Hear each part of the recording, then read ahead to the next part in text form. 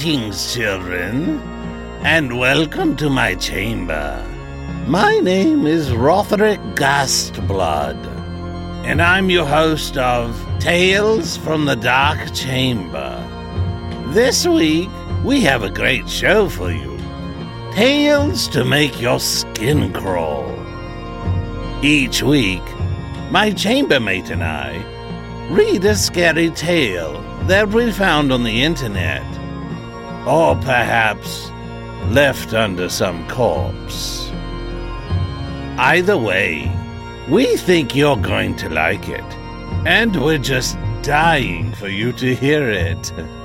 So sit right back, light a candle, and let's have a ghoul evening.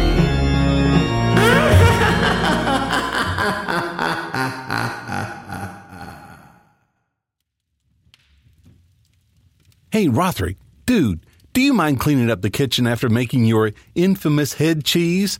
The place is starting to reek. Sensitive lately, aren't we, Woody? Why, don't you just love the smell of rotting meat? No, it's rather repulsive. Did you even bother to refrigerate that gastric abomination you made, or is it festering into a rancid pile of fetid and putrid compost? Actually, I did refrigerate it. It's quite tasty, compared to the linguine and scallops you made last week. Linguine and scallops I made when? What linguine and Oh, wait.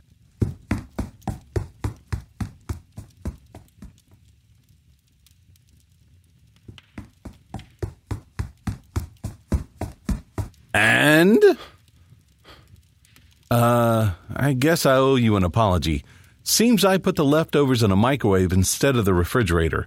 And, well, all I have to say is, dang, I never knew scallops could smell that bad. You should get a whiff of your breath in the morning. What was that, Rotherick? Oh, what I said was, it smells like the wonderful bread in the morning. Yeah, right, I hear you. So I guess I'll be cleaning up the kitchen this time, huh? Sorry about all that. Oh, no worries, Woody. These things happen. So, about tonight's story, are we going to hear what happens to Stan and the rest of the unfortunates tonight? Oh, yes. I'll go ahead with the story, and then I'll clean up the kitchen. Is that okay with you? I wasn't the one complaining. But if you insist on cleaning the kitchen and ridding it of that lovely perfume, I guess I can wait until after the story. Proceed. You got it, Ricky. So where we left off last week, Stan was still in the hospital. A stranger named Max, Patrick, Nurse Phyllis, and Officer Richards are there with him, and they were accosted by these reanimated heads. After the melee, only Stan, Max, Patrick, and Phyllis remain. But one more, Bathim, is still after Stan. Tonight, we find out how this series ends in About Daniel, Part 5. Enjoy! About Daniel, Part 5, by Sunfred. Another earth-shattering knock emanated from the door. The fourth knock was more of an aggressive bang that desperately wanted to break down the door. From then, a hailstorm of bangs assaulted the door as it shook enough to cause an icy ball to form in my stomach. What the hell? Patrick muttered under his breath. Phyllis walked away from her corner and stood next to my bed. Whatever or whomever was on the other side of the door was now in multitudes. The loud knocking began to spread. The walls, the windows, the ceiling, and ground began to convulse as multiple bangs came from all angles of my room. It was so strange how I couldn't see anyone at the window, but I could definitely hear and see the glass tremble from being pounded aggressively. The light began to wildly flicker again. I jumped back into my bed, cradling my crucifix and revolver I took from Officer Richards' remains. I kept the Colt trained at the door because I had a feeling that was where the main danger was going to come from. Patrick, who I had never really seen freaked out, had his eyes darting around the room, probably thinking of what to do. Okay, listen up, he finally said. I still have a little bit of holy water left. I will pour some on the door. You two pick up all this confetti and place it all on the windows and the walls. Understand? He had to scream all those instructions because the knocking all around us had reached ear-bursting volumes. Phyllis and I set out on the task we were given, while Patrick sprinkled holy water on the door that seemed not to have long before it breaks down. When we were done, I shouted, "Are you sure this is going to work?" "It has to. If it doesn't, we are royally screwed," Patrick loudly replied. To all our relief, the knocking stopped. Besides the noise of the still flickering fluorescent light, nothing else made a sound. Somehow, that made me more terrified than before. We all briefly looked at each other, wondering what to do next. I realized Patrick was about to say something, but another sound interrupted him. Heavy thuds, like something running on metal, resonated from the air vents. It sounded like overweight raccoons were playing a game of tag in the vents. The sound was getting louder, which meant that whatever was moving in the vents was heading our way. But as abruptly as the noise started, it stopped. "What kind of rats do you have in this place?" I asked Phyllis. "Those are not rats," Patrick replied. "And if they are not normal rats." He looked at both air vent barriers in the room. "Not even a baby can fit in there. So whatever is in there probably won't be able to get out, judging by how small those air vents are." Guys, who put that statue there?" Phyllis asked, pointing at the corner where she had been standing earlier. Patrick and I looked in the direction where her hand was pointing. I felt icicles scrape their way down my spine at what I saw. Standing in the corner of the room was a large statue of a woman with her head hanging down and her hands pressed together like she was in prayer. It was the typical Mary Magdalene statue that most Roman Catholic churches have. The statue was quite tall, about 8 feet high, with its head almost reaching the ceiling. "Where did that come from?" Patrick asked, looking at me. I shrugged. "Don't look at me. I didn't put it there." "It's crying," Phyllis exclaimed. I looked back at the statue and saw a liquid dripping out of one of its eyes. Both eyes soon began exuding black slime onto the floor, and a puddle formed around its feet. Black cracks started sprawling all over the statue as it shook like a boiling pot.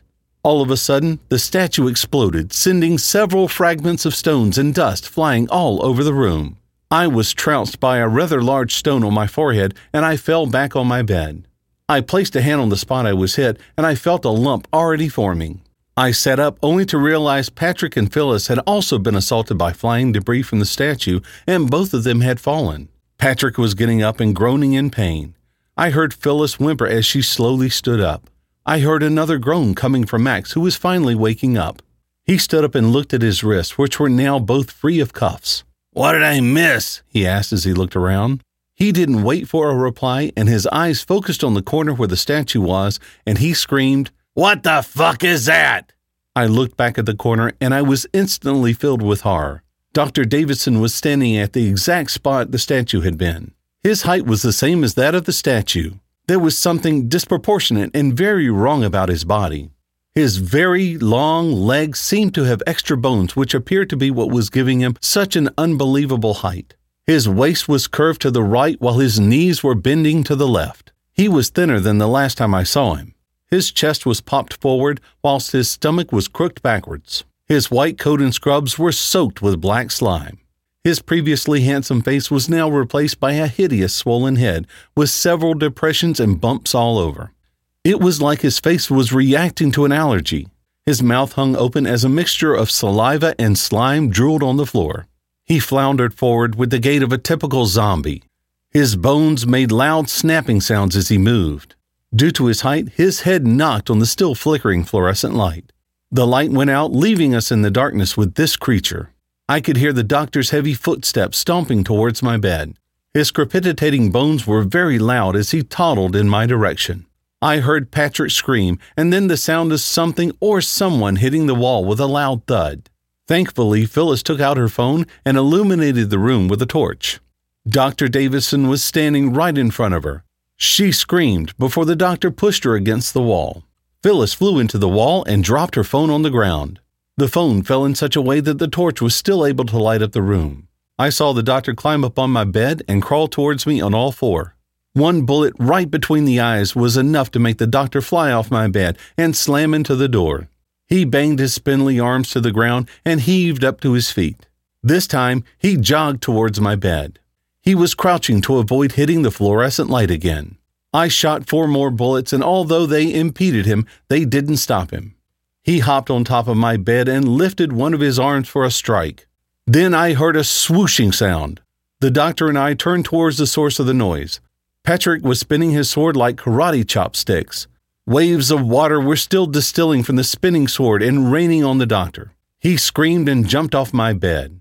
I thought he was going to attack Patrick, but he didn't. He ran back into his corner and cowered on the floor. Patrick kept sending water waves to the winced doctor.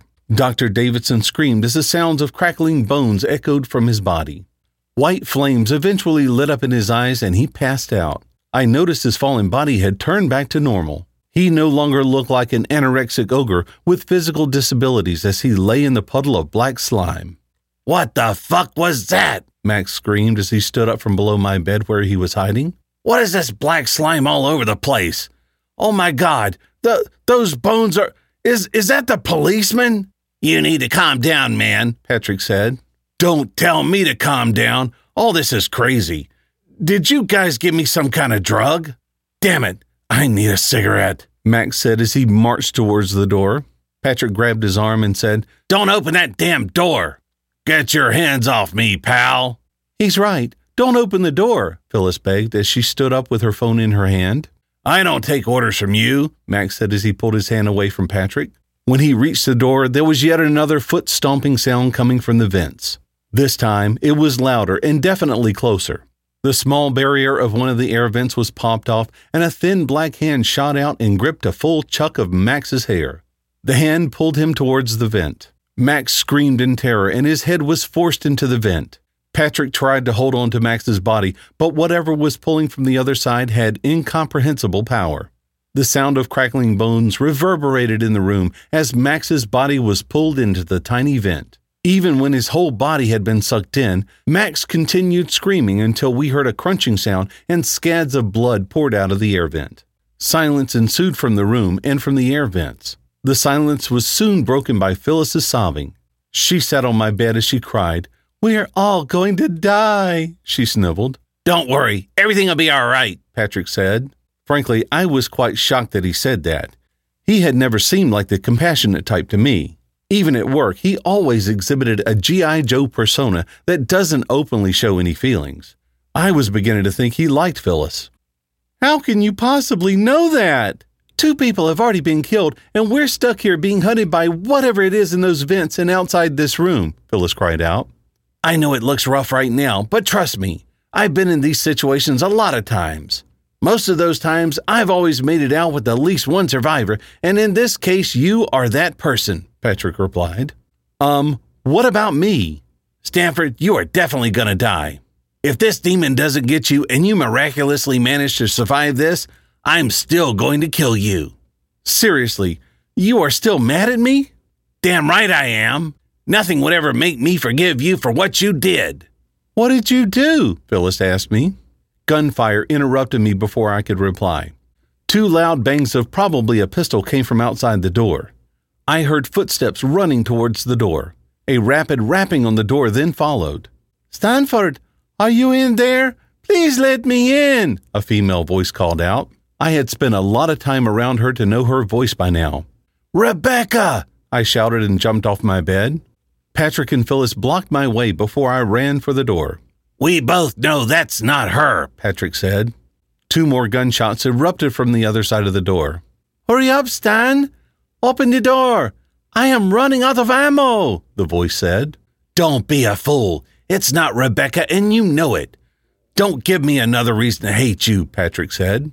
Rebecca kept knocking and begging me to open the door. I had already let her down before, and I felt like crap for doing it. If it was really her on the other side of the door, and I am letting her down again, there would be no room for amending our relationship after this. I tried running for the door, but Patrick grabbed me and threw me onto my bed. "Will I have to put handcuffs on you?" "It could be her," I responded. "Trust me, it's not," Patrick said. There was a loud smack on the door, and it nearly came off its hinges. It was as if someone had hit the door with a boulder. A voice then spoke up, and it definitely was not Rebecca's, or at least one I had never heard her use. "How long do you think you can keep this up?" A robotic bass boomed from the other side of the door. Patrick looked at me with an "I told you so" look. That look quickly changed to one of horror as I realized the skeletal hands from one of the vents had stretched out and grabbed his hair. It pulled Patrick's head into the air vent and he dropped his sword. Phyllis screamed as there was another bang on the door, and this time a hole had appeared in the center. A black arm was sticking into the room. I grabbed my revolver, ran over to the vent, managed to squeeze the gun next to Patrick's head, and fired 2 bullets. There was a guttural shriek from within, and Patrick was free. Maybe Patrick's somewhat comforting words had motivated her because Phyllis dropped her phone on my bed, picked up Patrick's sword, and jabbed the ebony hand sticking into the room from the door. There was a shrill from the other side of the door, and the hand retreated. We could all hear deep breathing coming from outside the door. There was another bang on the door, and a voice spoke up. This time, it was softer and very familiar to me. Betheme, obviously. "Is that how you want to play it, dear? Okay. I warned you of the consequences of this. Here is something to let you know I'm very serious." Something flew through the hole in the door, and it landed right in the puddle of vomit and slime on the floor. Phyllis took her phone and shined on the object. It was a hand. A human hand. The middle finger had a golden ring embossed with a capital J. That was what made me know whose hand it was. The hand's long, dirty fingernails made me more certain that the hand had belonged to none other than Joseph. My stomach felt like it was being constricted with barbed wire, and I stared at the hand in disbelief. "He doesn't have a lot of time. If you would just let me in your body, I can—" Patrick didn't let the demon finish because he snatched his sword from Phyllis and stuck it through the door hole. From the screams the demon made, it was obvious Patrick hit his mark. We heard footsteps scurry away from the door as the demon cursed at us. "Whose hand is that?" Phyllis asked. "Joseph," I dryly replied. "Is he a friend of yours?" "Yes, Phyllis, he is." I think that is what I said to her, but I'm not sure because at the time my mind was racing. I was thinking at what Betheme had done or will do to Joseph and Rebecca. Patrick got my full attention when he said, "Thanks for saving me from whatever was in those vents." "Does this mean you no longer want to kill me?" "Of course I do. If you survive all this shit, I may let you live for a week or 2. "How come all of a sudden it's so windy outside?" Phyllis asked, staring out at one of the windows. There was just enough moonlight for me to notice that the wind had really picked up. In fact, it gained momentum to the point of uprooting trees. Well, actually one tree. A tall pine which was just outside my room had become airborne. It twirled around in midair for a while and then sailed towards us. "Get down!" Patrick screamed. Almost immediately one of the windows was smashed open as the tree planted itself in my room. Its long trunk went on to burst open the door. Its branches and leaves were scattered everywhere. Patrick, Phyllis, and I had hid under the bed for cover. When we stood up, we became aware of the roses snaking through the window. The roses' petals were black, and their long stems had a familiar red. About 20 or 30 of these roses were gliding into my room, accompanied by a vomit-inducing rotten smell. Phyllis's light managed to show us that the confetti we had placed on the windows had been dispersed by the tree's branches and leaves. "We have to get out of here!" Patrick screamed as he slashed at one of the roses. I took my revolver and crucifix as we backed out of the room. I fired at the petals of 3 of the roses and they dissolved into black slime. In the hospital hallway, it was worse.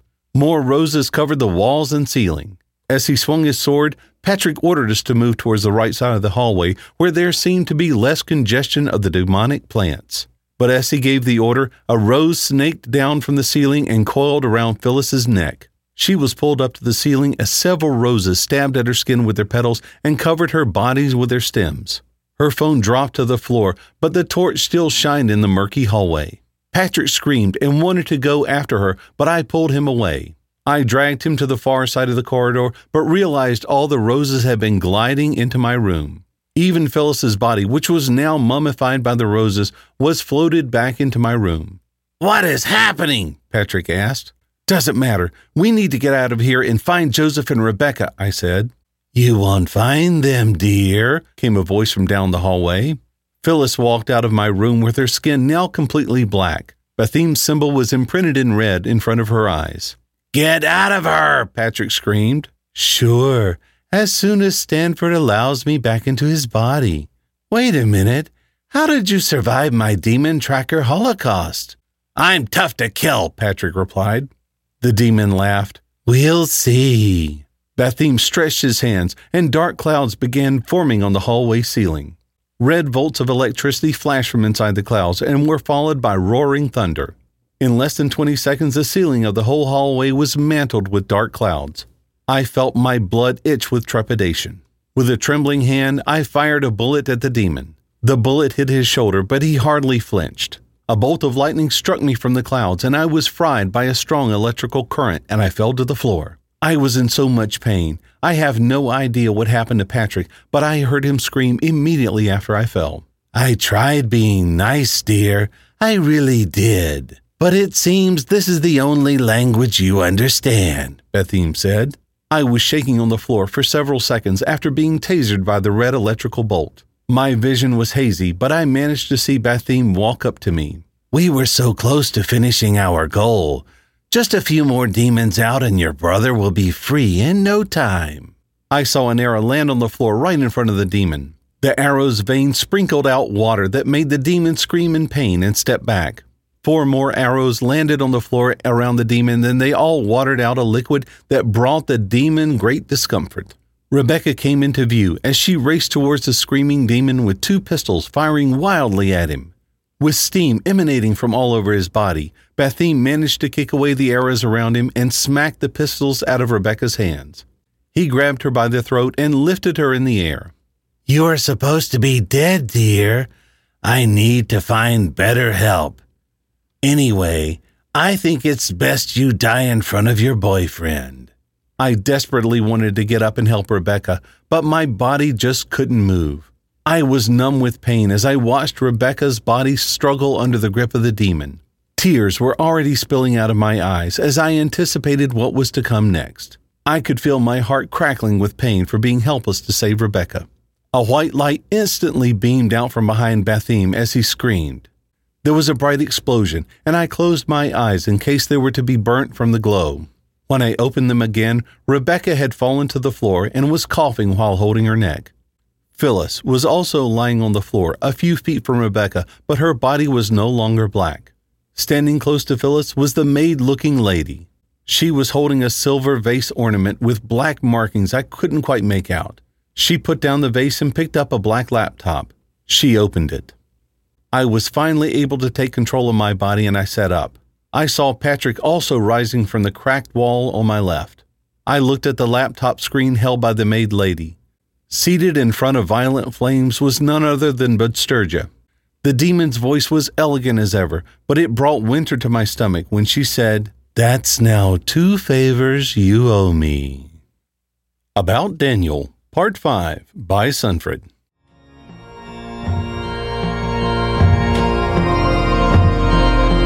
Well, folks, that's our story tonight. Rothric and I hope you enjoyed it.